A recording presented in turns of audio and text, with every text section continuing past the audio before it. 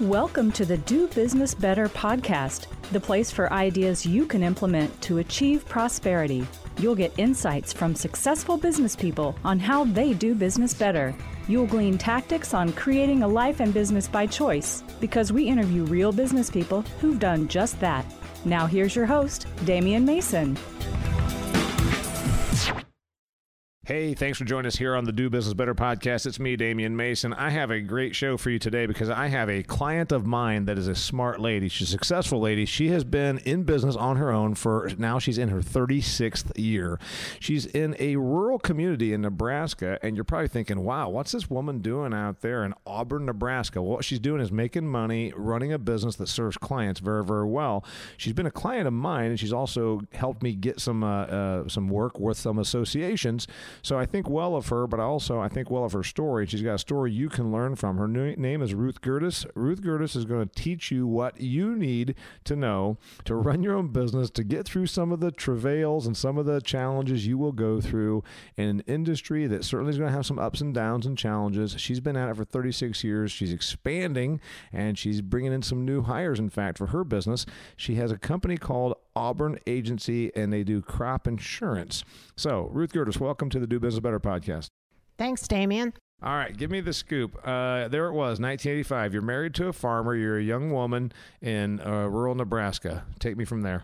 Young woman with 18-month-old twins, having survived the 18% interest we were paying, and trying to figure out how to maximize my earning power in a town of 3,500 and play to the passions and what I love to do, which is entrepreneurship.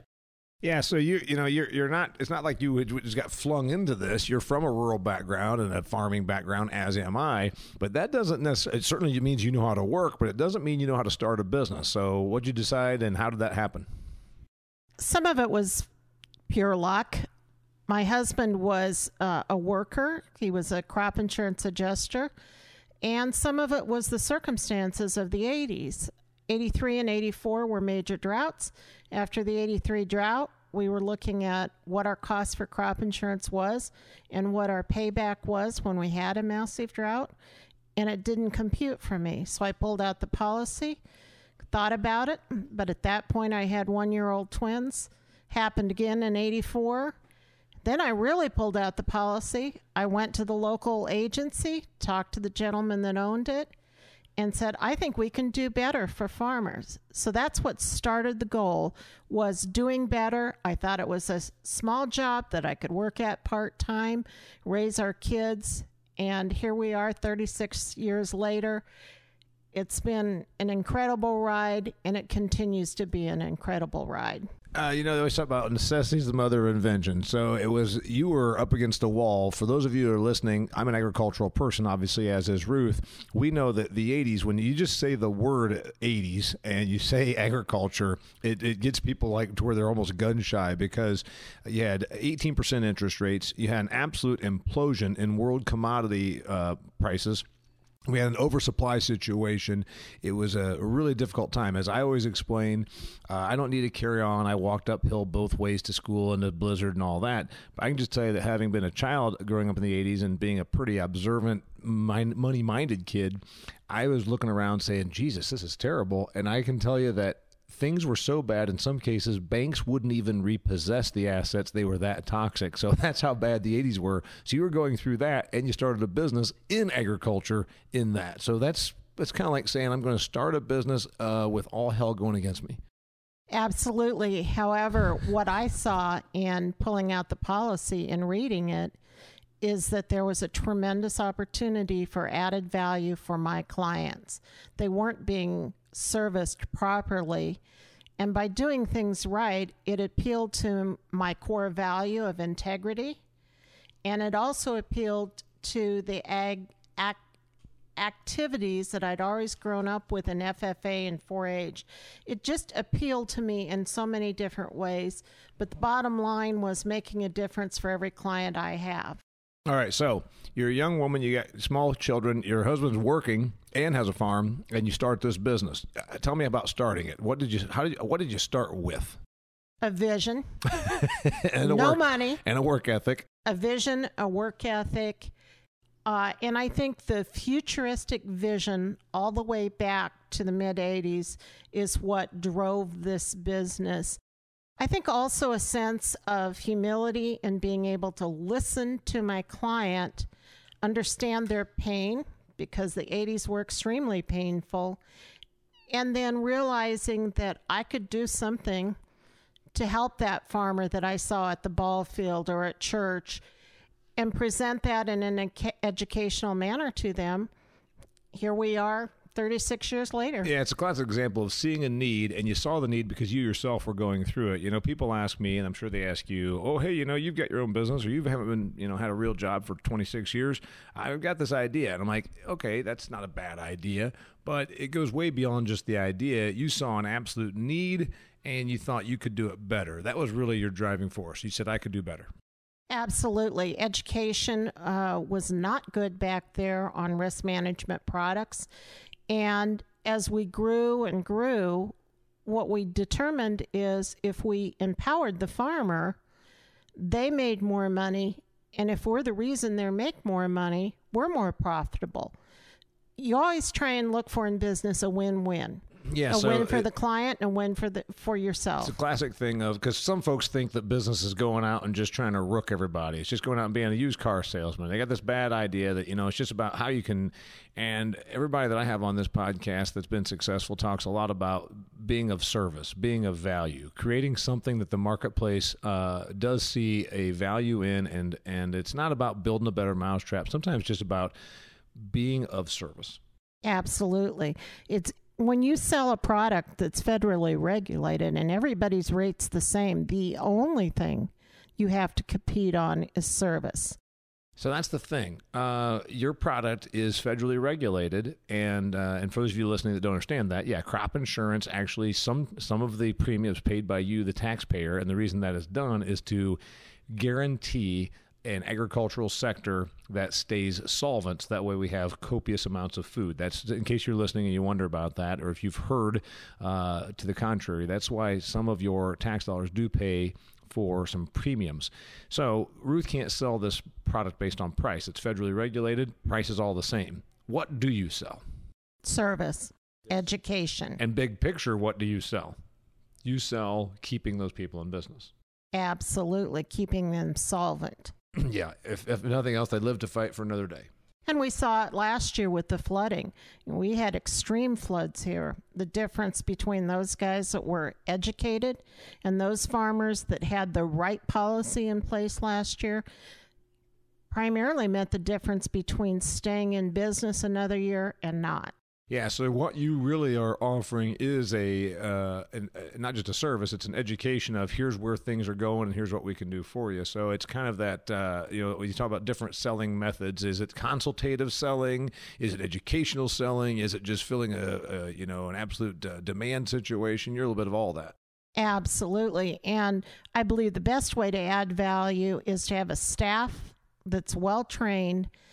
And in rural America, you can find young people that have a work ethic that really want to work and learn and grow right along with you.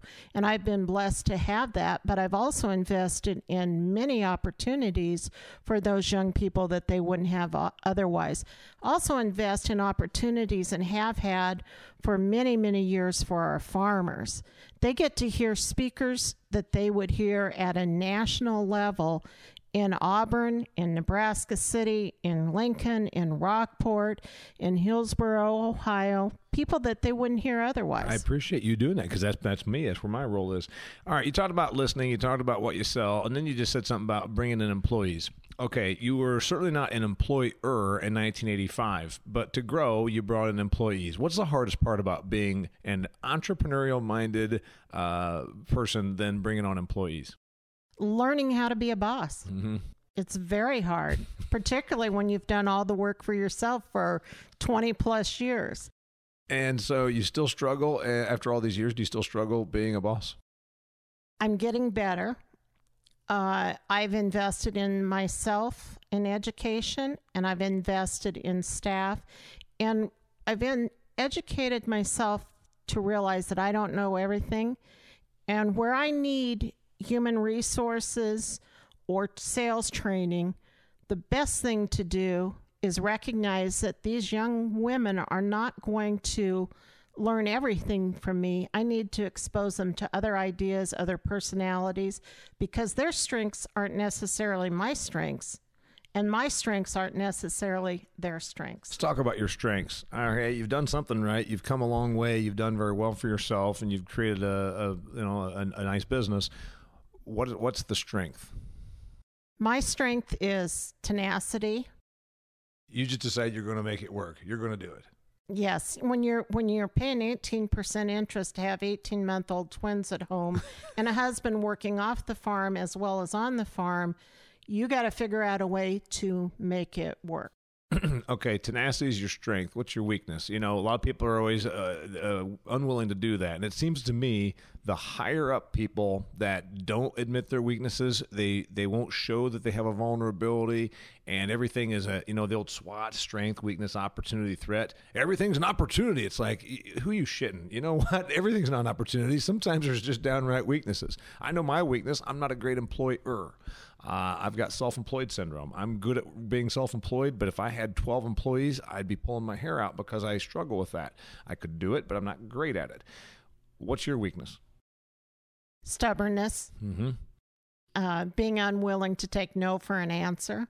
So that's been probably, I've gotten hit hard by it. It goes back to it's your tenacity, and it's what built you, but it's a weakness in that you run your head into a wall a couple times. Absolutely, and certainly with people that I've hired, that has been the case. I get so married to the fact that I hired them that I'm not willing to see their weaknesses. Yeah, so being an employee is different than being a business owner, as we all know. The problem is you want them to think like business owners. They never do, though, do they? They don't start out in that manner. I think if you invest properly and allow them to have some of the same stumbling blocks that you did and allow them to grow, that they can become that, but they'll become their best version instead of you. What have you gotten right and what have you gotten wrong? I think everybody that has gotten to a certain level of success, if they're honest, will say, oh, Jesus, you know what I did wrong? Oh, and of course you could fill a page or a book probably with the whole thing. I'll give you a couple examples. When things started going really well, way back when, I started, I'm in my 20s and I'm making, $250,000 or some very large number for a young guy that didn't come from anything. And I kind of thought, heck, this won't be hard to repeat or replicate 10 years from now if I have to do the next thing. It didn't dawn on me that it's not just a given. Once you've gotten to a certain level of financial attainment, that's not a given that it's going to stay there just because. That was one mistake that I made, and it was probably youth, I guess. You probably went through something like that. What was it? The biggest thing for me was not being a good boss to staff I had, and then being too married to an employee, not being willing to say, you're fired. Okay, so you were sometimes not good to your people that were keepers and you drove them away, and then on the other hand, you had an emotional connection with somebody that you probably should have cut loose. Absolutely, and a lot of it was my own immaturity in being a boss. I wasn't immature as a person, but I was very immature as a boss after being self-employed for 20 plus years. And it really drove, I had to learn a very hard lesson on cutting someone loose, but then I had to learn how to do better next time. And I think that's really my mantra for all of this business. I've never been satisfied. How can I do better? And that satisfaction leads over to my clients. How can I help them farm better? How can I help them be more profitable? And if I always keep that focus, that doing right by the farmer, which is your customer, who is my customer, leads to better profits for them, which leads to better profits for you. We spend very, very minimal amounts on advertising. Yeah. And that's a good situation to be in. I know that I got better when I started, and you are a client of mine, when I started realizing, whatever, 10 years ago, let's say, yeah, I already had my product and I had my show and I had my, whatever the thing is. And I got better when I kept saying, what do you want the outcome to look like? And that was really very powerful to just be smart enough to start saying 10 or 15 years ago, hey, what do you want the outcome to look like and how can I deliver that? And once you do that, then it becomes a real prescription. It just becomes, here's all I got to do. Now I know what I got to do. Well, and that's being attentive to your client that's listening. Mm-hmm. And then that's being willing and not so stubborn to admit when something didn't go well.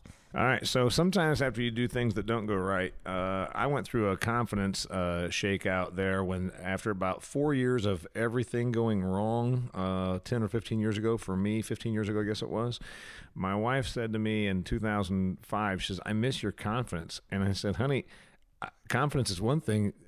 When you're confident after you've screwed up as much as I have the last 3 years, it's stupid. I said, I don't want.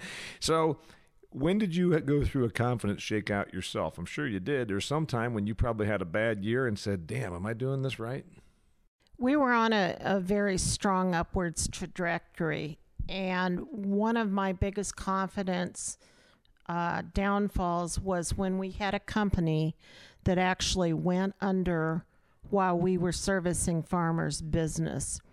And I really had to step back and realize that the partner that I choose to place my insurance business with has to be financially strong and able to go forward. And thank God those farmers had faith in me, because we lived through a year when we had a company go under and a massive drought in the area, and every single one of them went to the new company with me. But it made me much more vigilant about the contracts that the clients that I have never see. And then it also made me much more vigilant about always staying on the cutting edge as far as what can we add for technology, what can we add. Just don't stay in your comfort zone, but get out there. And consequently, what happened is about 6 years ago, we became on the cutting edge of all the precision technologies that farmers use. We were so far on the cutting edge that our regulator, I would call them and ask them, had you thought about this? And they would say no.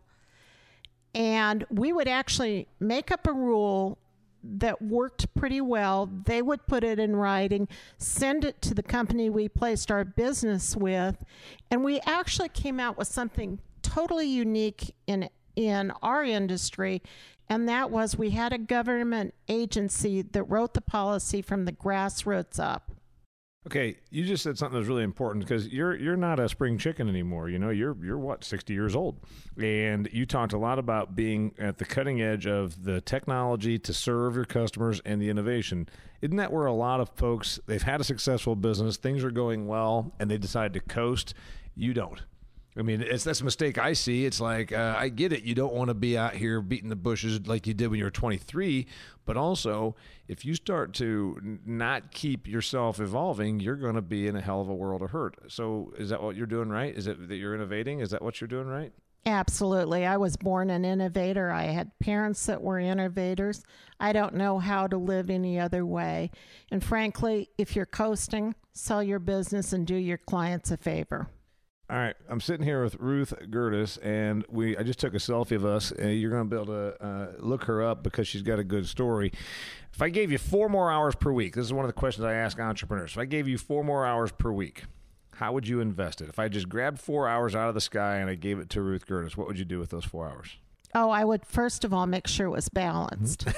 Okay. Make those 4 hours balanced among my family, among my work.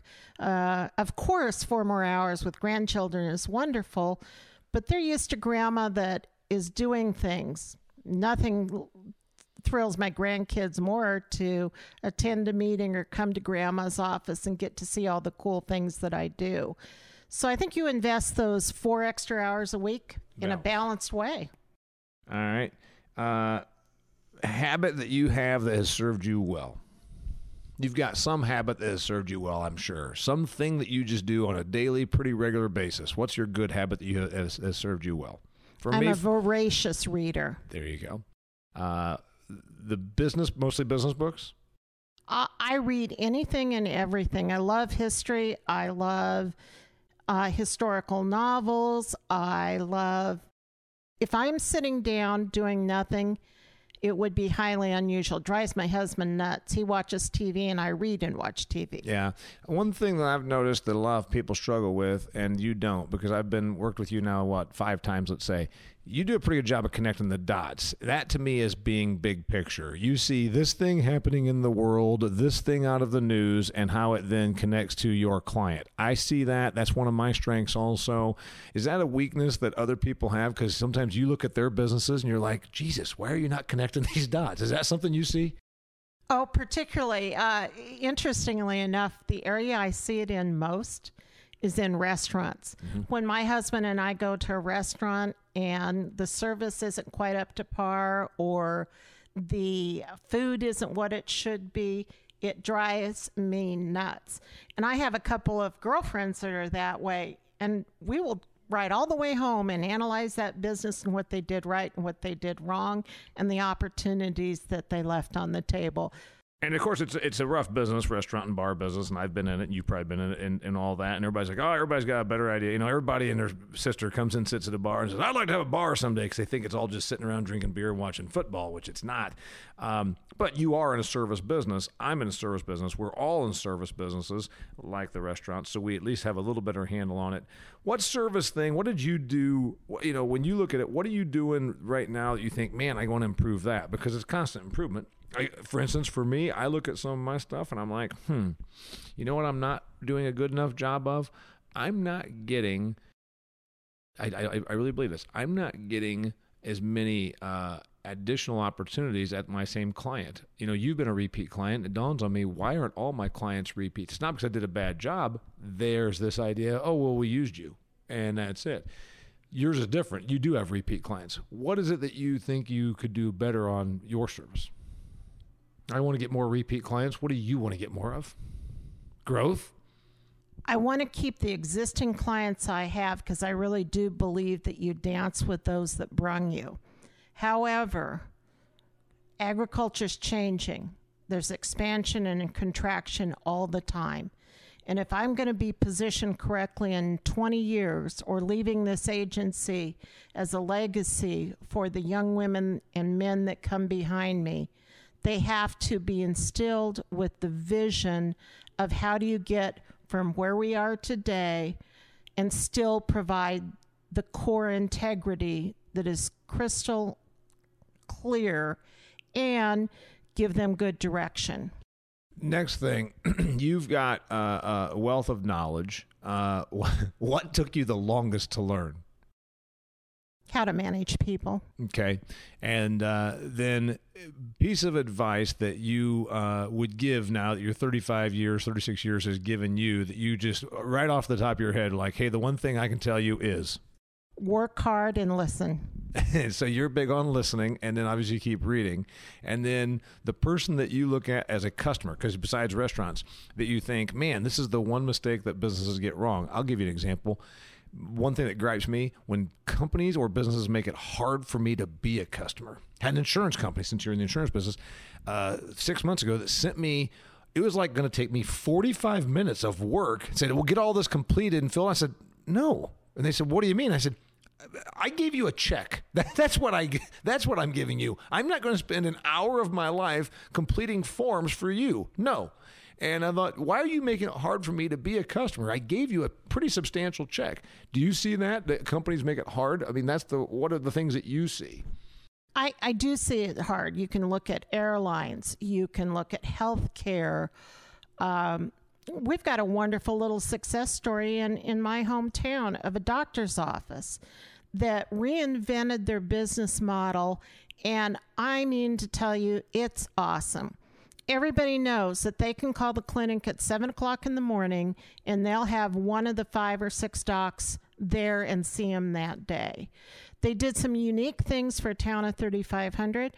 having had cancer myself in quite a battle for my life a few years back, I can tell you that I had better health care sitting in Auburn, Nebraska than Steve Jobs did where he sat, and he died, and I'm alive, and I had a whole lot more tumor burden than he did. Yeah, and that's because one thing that you leaned on was a small town medical care facility decided to break the mold a little bit and say, let's not make it so these folks have to wait 19 days to get in and see us and that kind of thing. Not only the docs, but the hospital, and they coordinate and they work well together. It's an independent clinic owned by the docs, and then the hospital worked with them to develop. Heavens, in Nebraska, you have people driving 600 miles to go to a clinic on the other part of the state, and my cancer was a very unique and strange cancer. My family's physician now sees patients from all over the U.S., in a town of 3,500. So they've done a good job of being innovative and breaking the mold, and that's what you see as a customer that you're happy about. What do you see? So, and that's also what you see that other organizations aren't doing well. Like I said, my gripe is when they make it hard to be a customer, and that's really what you're talking about. Absolutely. Her name's Ruth Gerdes. It's the Auburn Agency, or the Auburn Agency crop insurance side. She's been in business for 35, 36 years, still expanding, still growing, in her 60s, and deciding that she's going to continue to reinvent. She's going to continue to read, to learn, to hire people, to become a better employer, and to keep the technology to serve her customers. Closing thoughts that anybody, from the dry cleaners to the franchisee, to the self-employed, to the wannabe entrepreneur, closing thoughts, what do you got for them? Have a passion for what you do, but be willing to make that passion pay for your needs and your family's needs. Until next time, thanks for being here, Ruth. You're welcome. Until next time, it's the Do Business Better podcast.